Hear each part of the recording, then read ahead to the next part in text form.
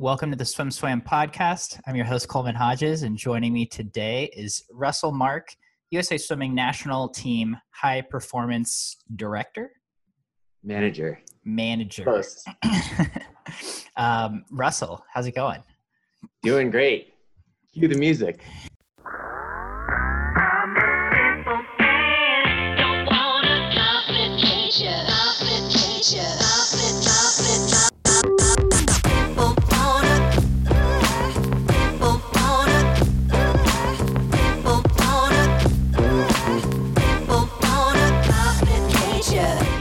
USA Swimming meet you go to that is a high level where there are elite athletes at, Russell is always there talking to all of them at the little table by the warm down pool where there's all the computers, and he's reviewing technique, he's reviewing strokes with the whole entire national team, junior national team. He's basically the rocket scientist of swimming. And I'm looking at your Twitter right now, and it says you're an ex-rocket scientist. So my first question was going to be, how did you get into this position with USA Swimming? And I think ex-rocket scientist is probably a good launching point. Well, yeah, thanks for that intro. I think it's a funny summary, but I do love that. It is pretty hilarious to have been an actual rocket scientist. I graduated from the University of Virginia with an aerospace engineering degree, and I thought that that's what I would be doing as my career. I initially went into that as my career. I went right from school. I went and worked at Pratt & Whitney when they build and design aircraft engines. So I was working on the experimental military jet engine program and doing design work, structure work. I didn't get too deep into it because I was only there for 9 months before I came to USA Swimming. And my journey in USA Swimming has been an amazing one. I mean, after that short time at Pratt & Whitney, I took an internship that I just applied to on a whim. And I went from making like $65,000 a year right out of school down to like about $6.50. And I don't think I know my parents weren't very happy about that career choice. But it was only supposed to last a year. It was really just, for me, it was a dream come true. And I thought I would see where it goes. And lo and behold, it's been 18 years now. And it was supposed to be a 1-year internship. I was getting paid $1,000 a month. And I felt so fortunate for that. And now to have made a career, a dream career out of this, I feel even luckier every single day. So let's back it up a little bit. Do you have swimming roots? Did you swim at UVA? Did you swim in high school? Yeah. What's the story there?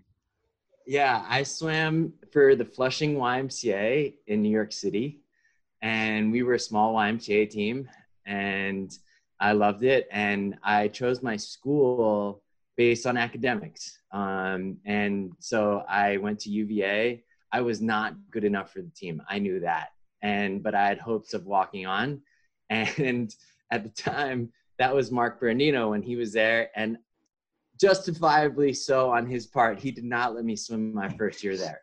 Mm-hmm. My second year, in between the summer of my first and second year, I trained with my club team to try to get better, just to put in perspective, I didn't even have a junior cut. And that's what Dino wanted at the time.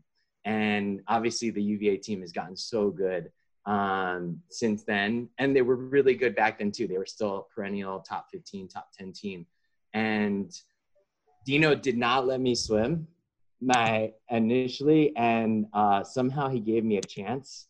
I am not really sure how it happened. I think he was also a little bit surprised to see me show up at a team meeting one day, and that relationship, thankfully to him, lasted.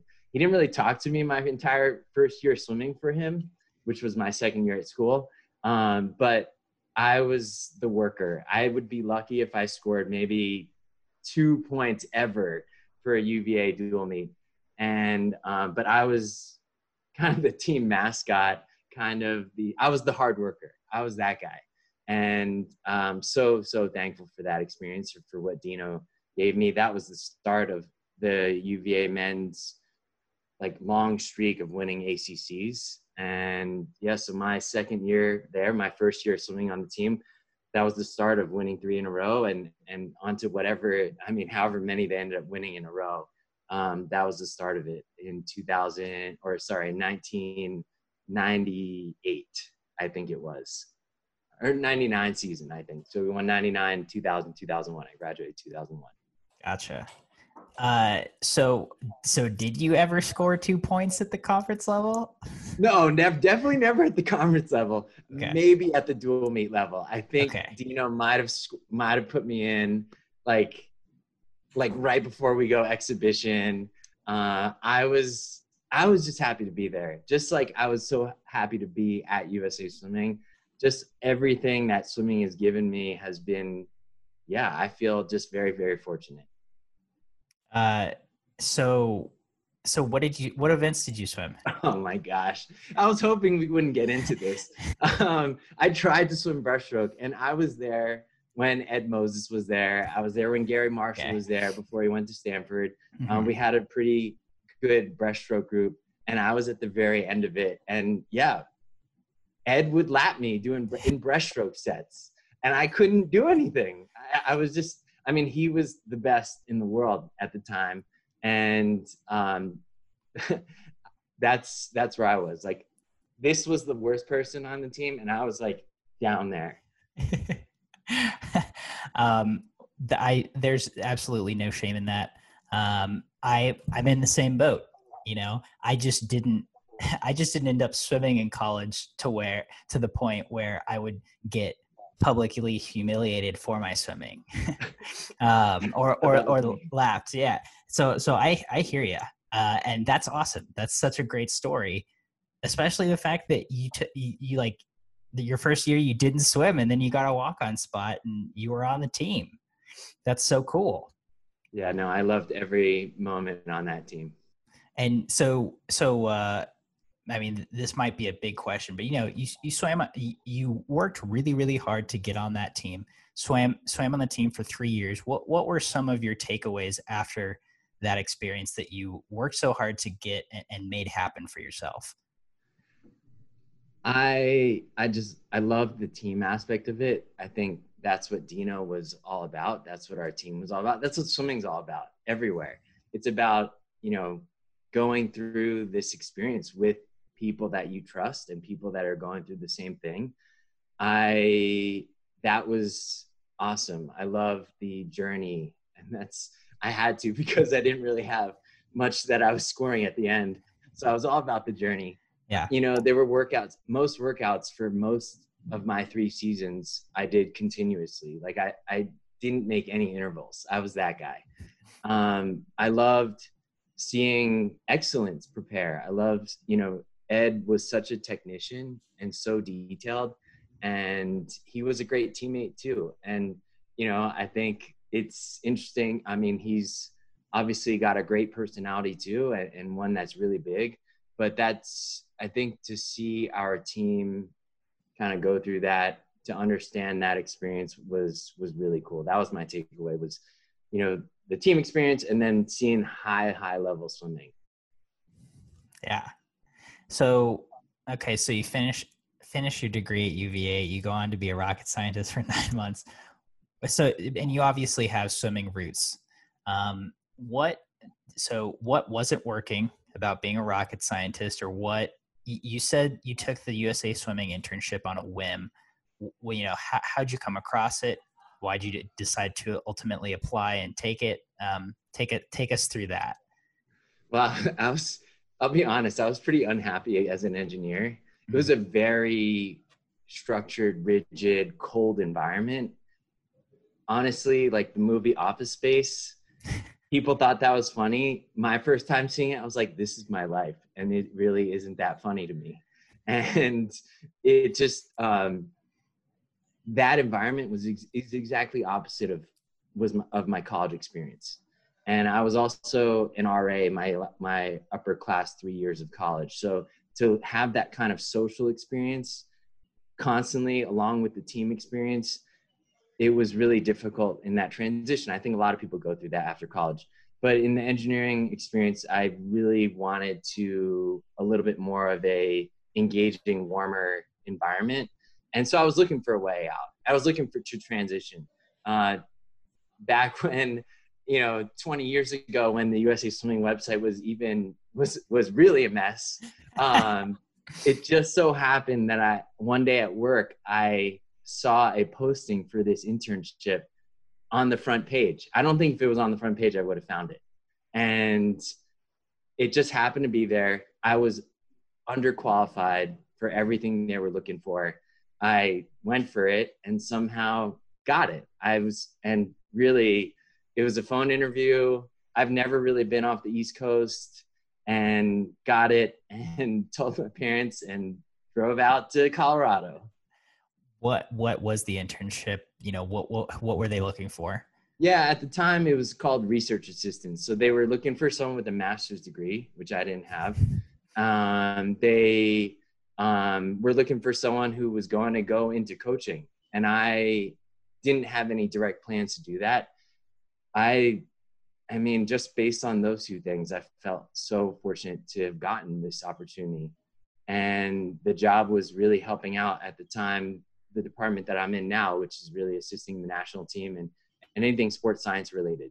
So it was very different from my own personal swimming experience, since I was just the worker that was grinding all the time.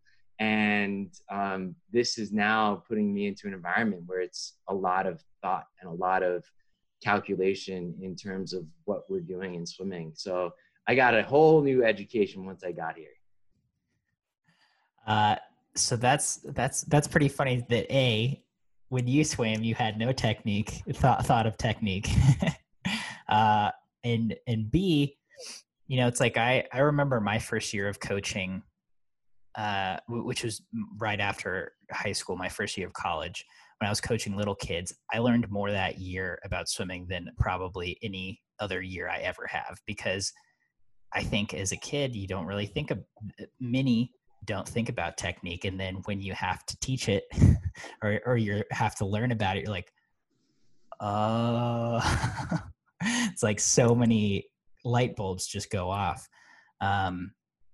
So your first year, you get this education, and after that first year, how do you feel transformed? What's going through your head? Maybe what are your new goals at that point? Yeah, I would say I'm still getting an education 18 years later. And it's been, I've been, I said this word so many times. I feel so fortunate to have also come in at the time when I did, because I was an intern role. I didn't have much expectations put on me. I was just there to help. And at the time, there were two people in particular that really taught me so much, and that's John T. Skinner and John Walker.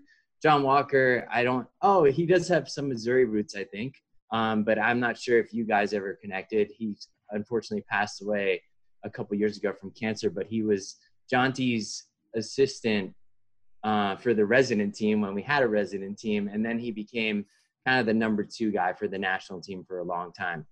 So those two guys, John T. and John Walker, taught me everything about technique, about swimming, and put me in a place where I could constantly learn from them.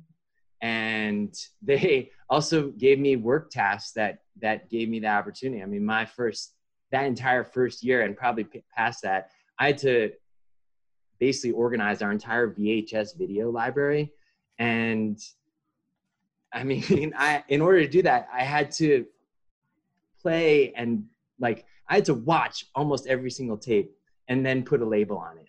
And that exercise, as tedious as it was, taught me so much.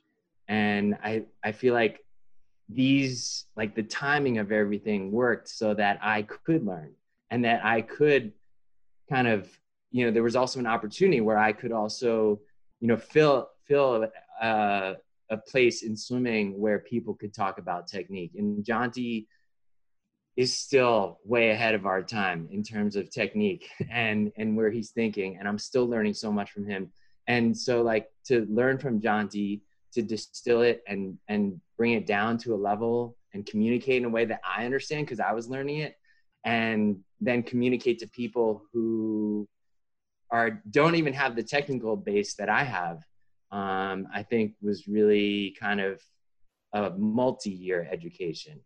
And and I'm still perfecting how that communication works. You talk about coaching, and I look at people like Eddie Reese and Ray Lewis and Bob Bowman, who have such a great way with words. All of our best coaches do. And so I'm, taking the knowledge and the physics that I know, the video things that I absorb, and then like I'm still trying to turn it into the best language, the best tidbits. How does Eddie say what I say in 3 sentences in 3 words? And that is kind of, I would say, the mastery that so many of our best coaches have, is a mastery of words and communication and connection. Yeah. I mean, if our listeners are not familiar with Jonty Skinner, I have lots of videos with him. Every time I interact with that man, I'm amazed. If I had a 1-year internship with Jonty, I would drop everything and take it as well. That's a good call. That guy's a genius. Yeah, he blows my mind every time I talk with him. Oh yeah. So your internship ends, you get this great education, and then how do you end up, not all internships lead to jobs. Yeah. How do you end up staying in Colorado with USA Swimming? Yeah, in the middle of my internship, we just so happened that people left the organization, and I ended up just kind of absorbing their roles too. The biomechanics director at the time, he left in the middle of my internship. We had another staff person leave. So I just ended up taking on so many of these tasks. So there was an opportunity, and thankfully my work was able to show people that I could do a decent job and carry a load. So that is how it transitioned into a full-time spot. And again, it so much of it was luck and just being in the right place when the opportunity presents itself, and being in a place where I could stay as well. So that's how it turned into a full-time gig. And yeah, and even after that year, it's not enough. I mean, swimming, like, to be great at your craft, you need so many experiences, so many years. And even just like, obviously with what you do, you need trust with people too. And that relationship and that knowledge absorption just takes so much time. And, it's just, I feel fortunate to have been afforded to the opportunity to have that time, and then be able to, now I have, this reputation and these expectations, and now I feel able to fill those to a degree, and still trying to all the time. Yeah. So take us there. Do you have a few stories that were kind of, either aha moments for you or memorable, where you've been working with athletes or your coworkers and you're like, oh, this is, your breakthrough moments of learning our craft? Yeah. So actually, I just dug this paper up just recently. I would say my thesis, if you will, it wasn't an official thesis, but, we always, 20 years ago, we were starting to talk about the catch in freestyle, that very initial part of the stroke where you see that bent elbow, where you have that early vertical forearm. People use different terminology, but grabbing a hold of water early in the stroke. And that was the big thing. And Jonty was really huge into that. And I would say, like, I had I understood what it looked like, but I didn't understand how to get it done and how to teach people how to do it. And we were always looking at it from just the side view. And, after doing a lot of film study, watching Grant Hackett, watching Natalie Coughlin,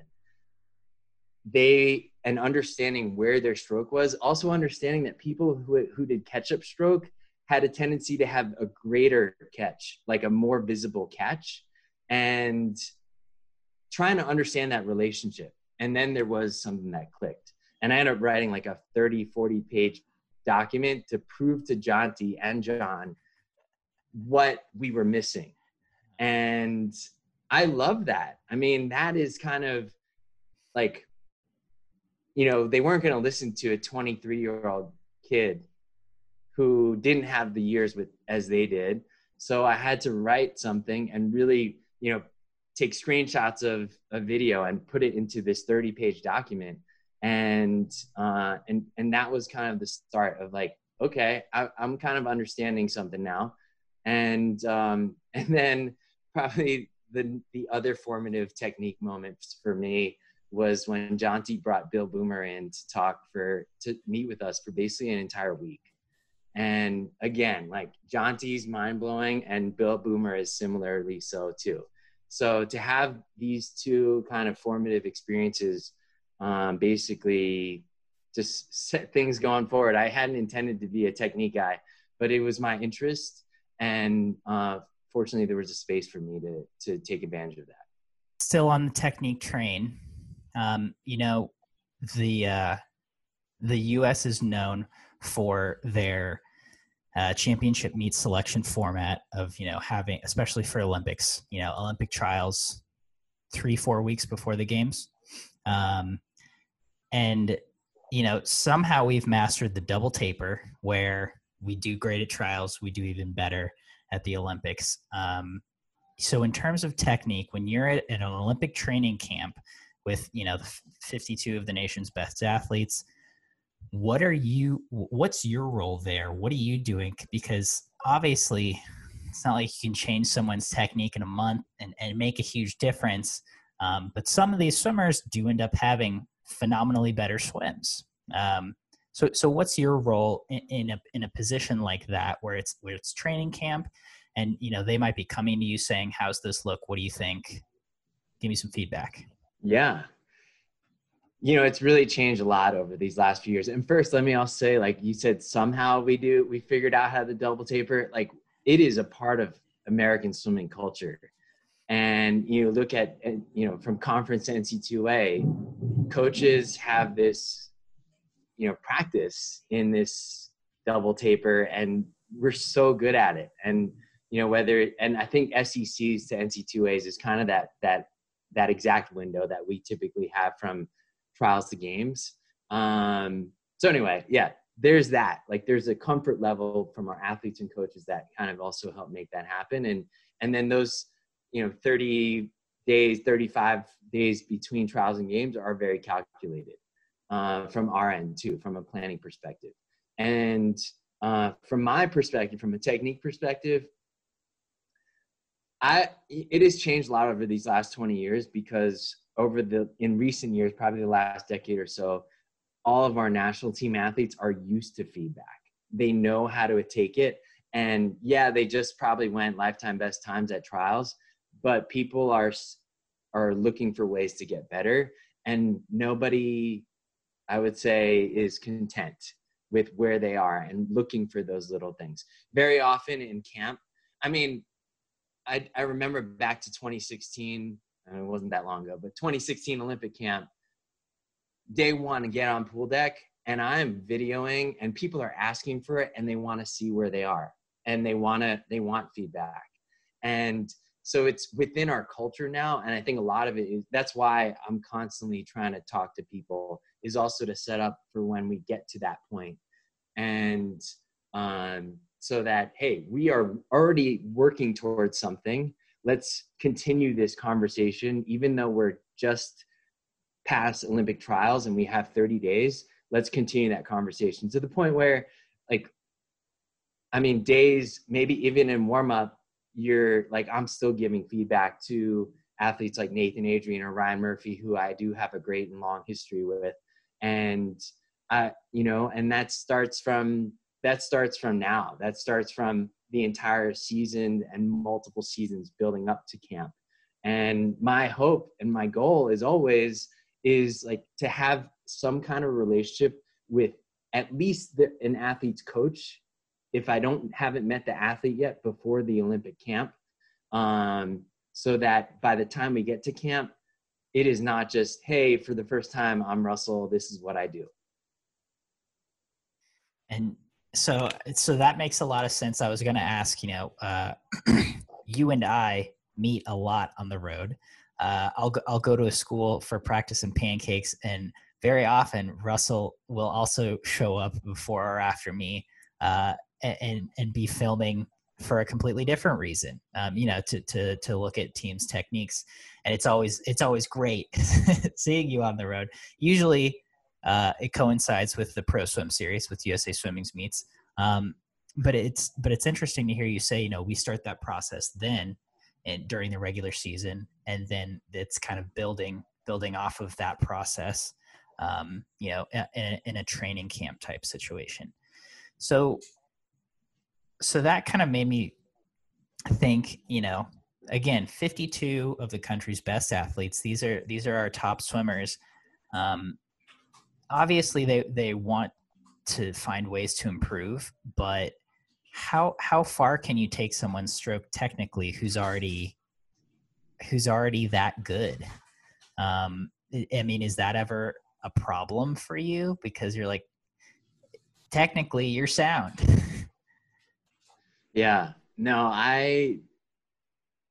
with stroke as it is technique, I tend to see all the good things in people. And I will make sure to point that out, because I'm definitely not, I don't want to, I mean, these are the best swimmers in many cases of the world and sometimes history. And I've taken my cues from the athletes a lot of times. Like, you see them working harder in training, and they're already the best. I don't know if you can hear that thunder outside. Is that loud? That's thunder. Yeah, no, I do hear it. Okay, I can close the window if that, and then you can cut. Oh, it's fine. Okay. I take my cues from the athletes. They are constantly working harder in training, and oftentimes they're the ones that are asking for technical feedback and opportunities to get better. And oftentimes it is the best in history and the best in the world. And I am not one to try to insert myself and say, hey, Michael Phelps, you need to do this. Your stroke is terrible.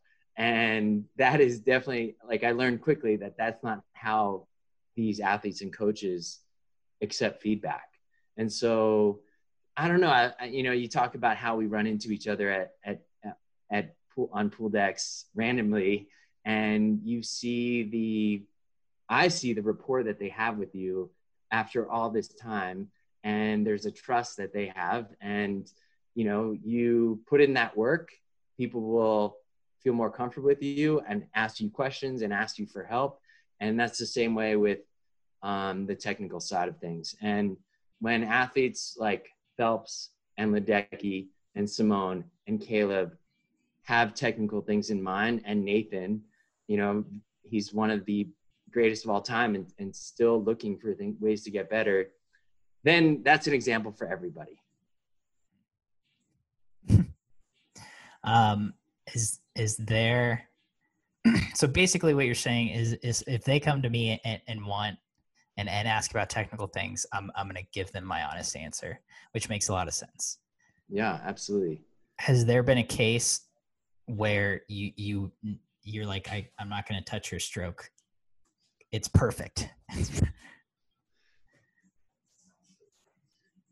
I would say the most if there was a technical example, gosh, Missy's backstroke is probably the closest to textbook that I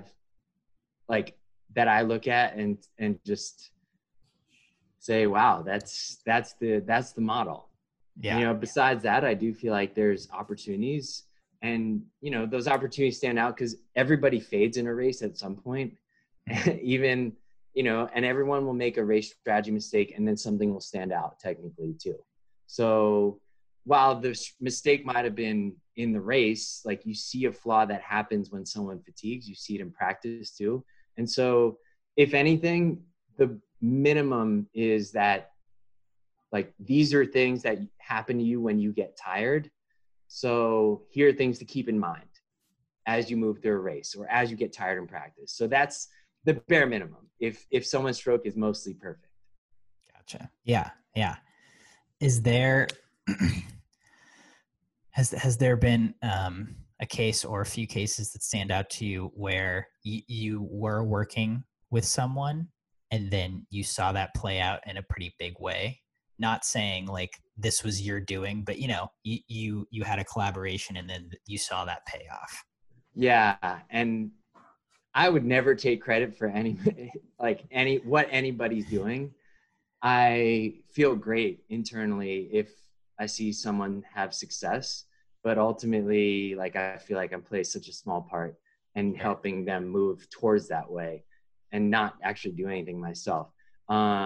I've definitely, like, every athlete and coach, first of all, I'm so thankful they let me in. And secondly, just that they would even consider some of these ideas, and that they trust me. And, probably the one, and, there's so many examples that are rewarding, but, the one that really stands out right now that you asked about is Simone. And I am so, from her journey as a high school junior teamer to making the Pan Pac team, that's actually starting at 2013 Worlds. So 2012 Junior Pan Pacs, 2013 Worlds as a relay swimmer, 2014 Pan Pacs in Australia, and then 2015 Worlds. It's just it was to see that journey and to have seen how much she was willing to put in her work. She put in herself to be better. Her and her coach, Allison Beebe, came up to the Olympic Training Center a couple times to work on her start. And now you see her start as like one of the best in the world. And that is so much Simone and Allison putting in that time and work and giving me the chance to kind of guide them. Simone is so intuitive and so great of an athlete. And yeah, like, initially her start, like, we all know her start now, but it wasn't that great in 2013. And she made those changes. And to see that, and then from 2015 to 2016, I've talked about this in a few presentations, but I don't know if many people know this, but, like, she changed the primary side that she breathed on too. And in 2015, if you watch that race at Worlds in the final, she's breathing primarily to the right side with like 3 or 4 breaths to the left. And in 2016, and even now, it's primarily the left side.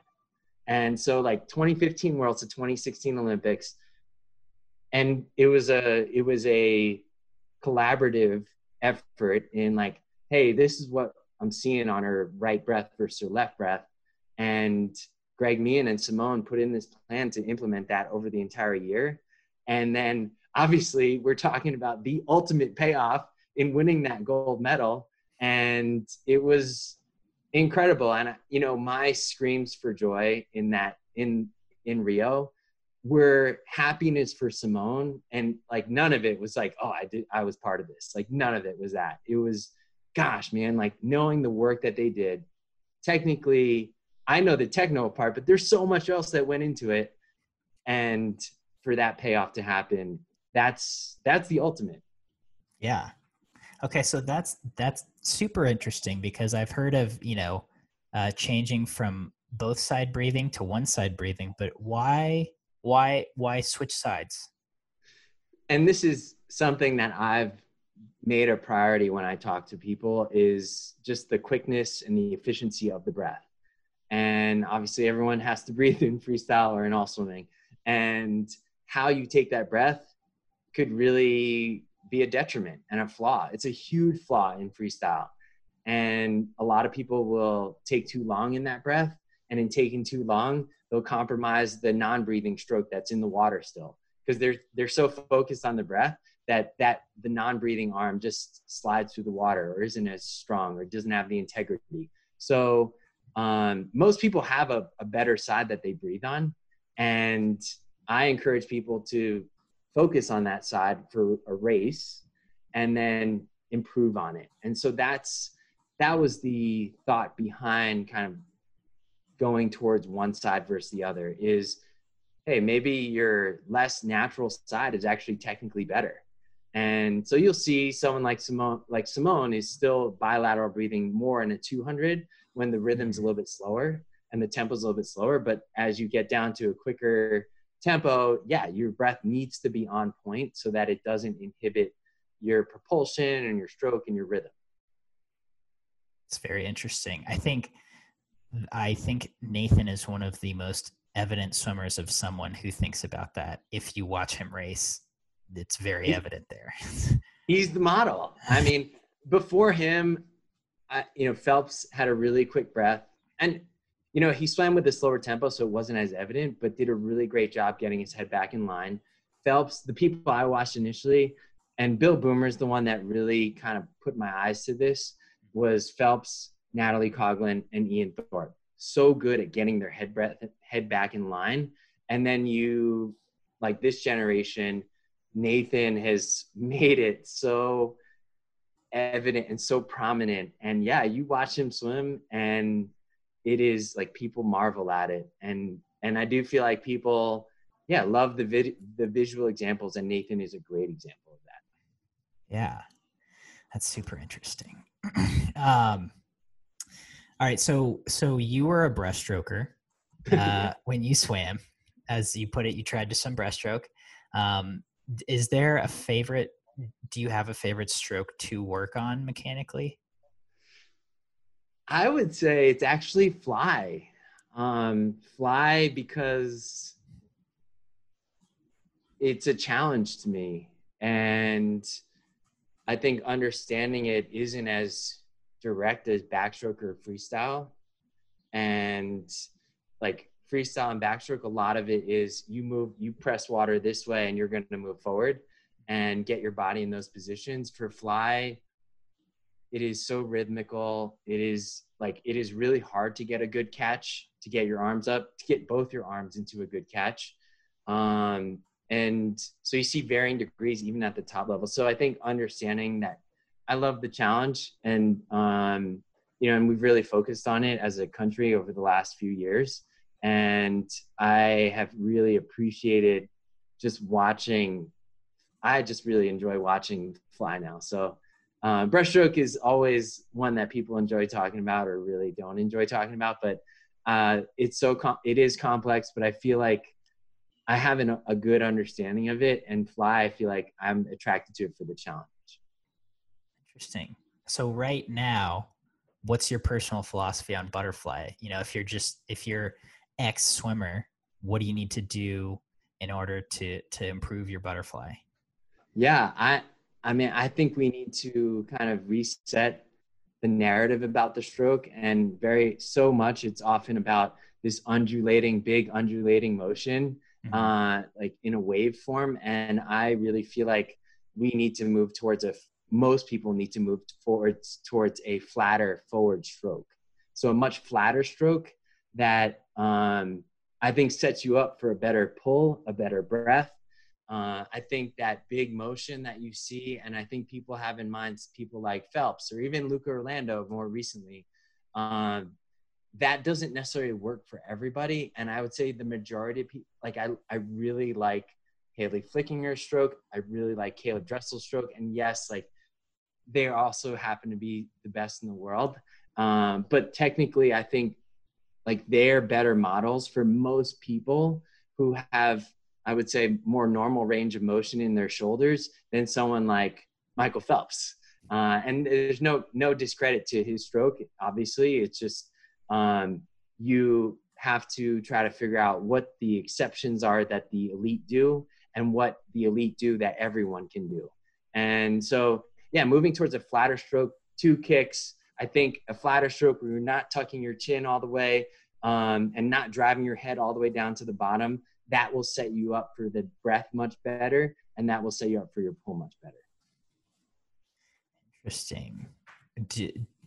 What do you think about breath control in butterfly? Should you breathe every other stroke? Should you, if you're developing a perfect fly, should you breathe every stroke like Michael did? What's the rationale there?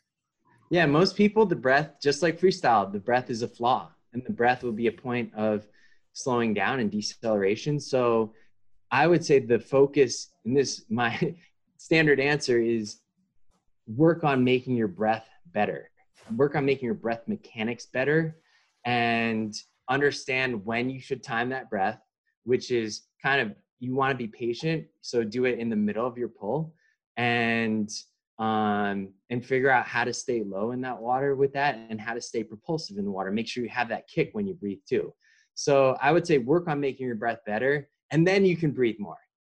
And until then, I would say you stick with the breathing pattern that your coach gives you, because you're typically faster with the non-breath stroke. Obviously, you have to find a balance to that, though. Makes sense. So you go to every big meet there is. Of non-US swimmers, who is someone whose technique has impressed you the most? Yeah, I mean, I would say in fly, and I heard Ray Luz mention this on his podcast. Sarah Sjöström, her fly. I think Maggie McNeil's fly is awesome. And, looking at other strokes, I mean, the Australians are so technically good in freestyle as a whole. The Japanese are so good in fly and breaststroke, and, you see the results, but technically also very great at kind of moving themselves forward, using their body really well. Backstroke, the US has always been the backstroke country. I feel like we do have the best technical backstrokers too. There's always things to learn from other people, and I'm always trying to keep an eye out for what's going on and who's doing good things, and trying to watch video of what other people are doing and trying to learn from that too. I think that's, the mark of any kind of elite athlete, is they're always looking for things better too. And me too. Like, it's being satisfied, but then also still being hungry. Yeah. Yeah. So let's bring it to present time. How are you spending your days now? Are you just constantly researching technique and looking for ways to improve? Are you just like me and sitting on YouTube for 8 hours a day watching race videos from old Olympics and world championships? What's your quarantine life looking like in terms of swimming? Well, anytime I get to talk about swimming, I love it. And especially in quarantine, since we're so far away from it. And I mean, I'm not watching, I haven't seen anybody swim live in over 4 months. And so, I'm listening to the SwimSwam podcast. You guys have done a great job. I really appreciate what you guys do for the community and the voice you give so many of our athletes and coaches. I have basically tried to keep in touch with people. I have started, as things are starting to open up, I have started, people are mentally more in a space to, I guess, digest and take in some more swimming feedback. So a couple of weeks ago, we had a virtual junior team camp, and connected with a few of the coaches and athletes, but then also still staying in touch with some of our national team athletes. A lot of our national team have seen this as a time to get better technically, because they're not able to put in the time into the water. So it's an opportunity that when you're in the water, do it better. And so there is a whole lot more thoughtfulness and calculation going on with the time that you do have in the water, which I think is phenomenal. So I've been watching a little bit of video. I spent the early part of quarantine diving into projects that I typically haven't had time to, which is, we have a humongous set of data on tempo and cycles, and understanding how that, I think we still have so much to learn from that. And so understanding that, and it was very cool, like, to understand. People often want to see the data from the elite, and I can't tell you definitively how that applies to an 18 and under. And so I spent time looking at our best 18 unders and what that looks like.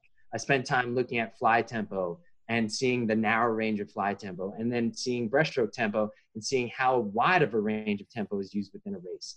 I spent time, I'll just go on one more little, tell you one more thing that I've done, which is like looking at some of our best now and seeing how they were, what their tempos and cycles were when they were 13, 14 years old. And granted, they were still good at the junior national level, and I don't really have video of them earlier, but like just so interested in how this information and how people evolve, because people are using more and more of this data to guide their training. And I want to have a better understanding so that I can help our greater USA swimming community. I mean, even though my job is technically a responsibility towards our national team and the Olympics, I have always felt an obligation and responsibility to serve our greater community. And, I spent the month of May doing a webinar on every single stroke. So, I see, like, when I see our junior team now and our current national team athletes and how technically good they are compared to, decades ago, I hope that, the accessibility of my information, of technique information all around has kind of helped us get better. So trying to develop and put out as much information as possible. Yeah. You mentioned tempo, and that made me think of a side question. In your opinion, did Kevin Cordes break breaststroke? He definitely set the U.S. mindset in motion. There was such a marvel at like doing 2 or 3 cycles, for an entire 200, and his awesome efficient pullouts into such an efficient stroke.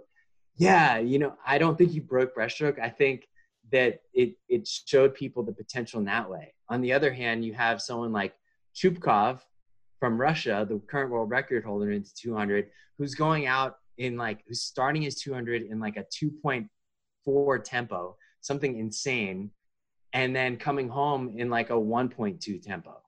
And, effectively in both ways, like very efficient, but then also having another gear. And I think, Kevin showed us the potential on one side of it, but I think everyone needs to understand that there has to be gears in breaststroke. There has to be another tempo that you have to get to at the end, because, I've watched, and Josh Prino and Madison Cox and Andrew Wilson did a great job with their Swimmers for Change episode and talking about breaststroke.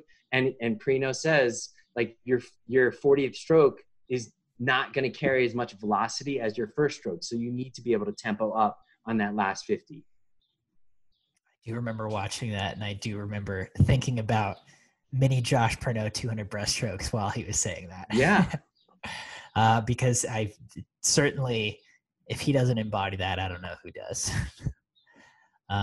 That's super interesting. And again, as a typical swimmer, I don't know how much, any normal person is going to think about all this. And so I find it very interesting. So lastly, how do you kind of see technique? So here's my question. I had forgotten momentarily. My last question. So I talked to Nathan just the other day on the podcast. And I listened to that. So one thing he mentioned is that, instead of lifting like super heavy, he's doing lighter weight stuff. And one thing he said, he'll hold his water bottle and just hold it up here to try to get a little more he'll hold his water bottle above his head in a straight line to try to get a little more streamlined flexibility. Have you been talking to the elites about stuff like that they can be doing? And have you found a few good tricks that might work for, any given swimmer?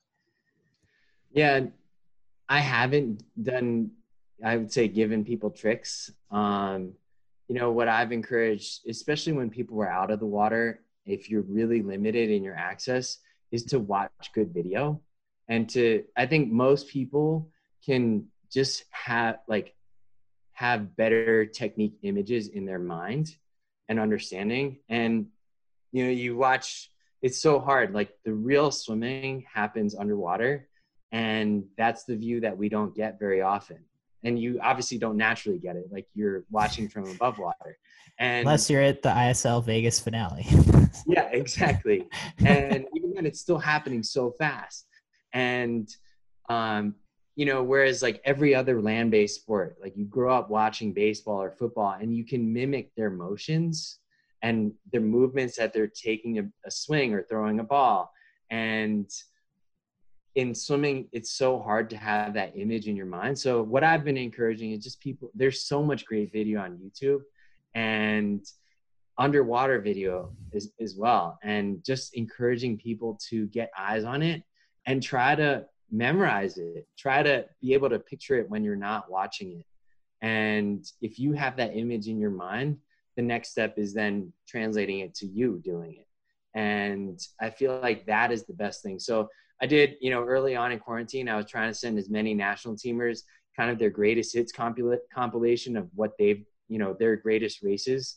And so that they could keep that image in their mind, and just trying to do that as much as possible. That sounds like national team greatest hits. I think the world needs to see that, but maybe another podcast for another time.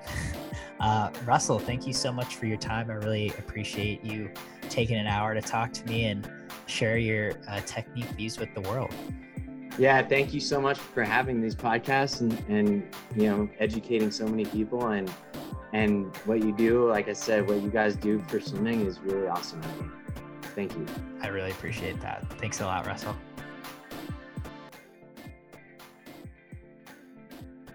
You've been listening to the SwimSwam podcast. Stay tuned for new episodes every week.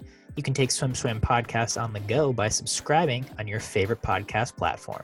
Look for links in the description below, and be sure to subscribe to our YouTube channel for more videos as well.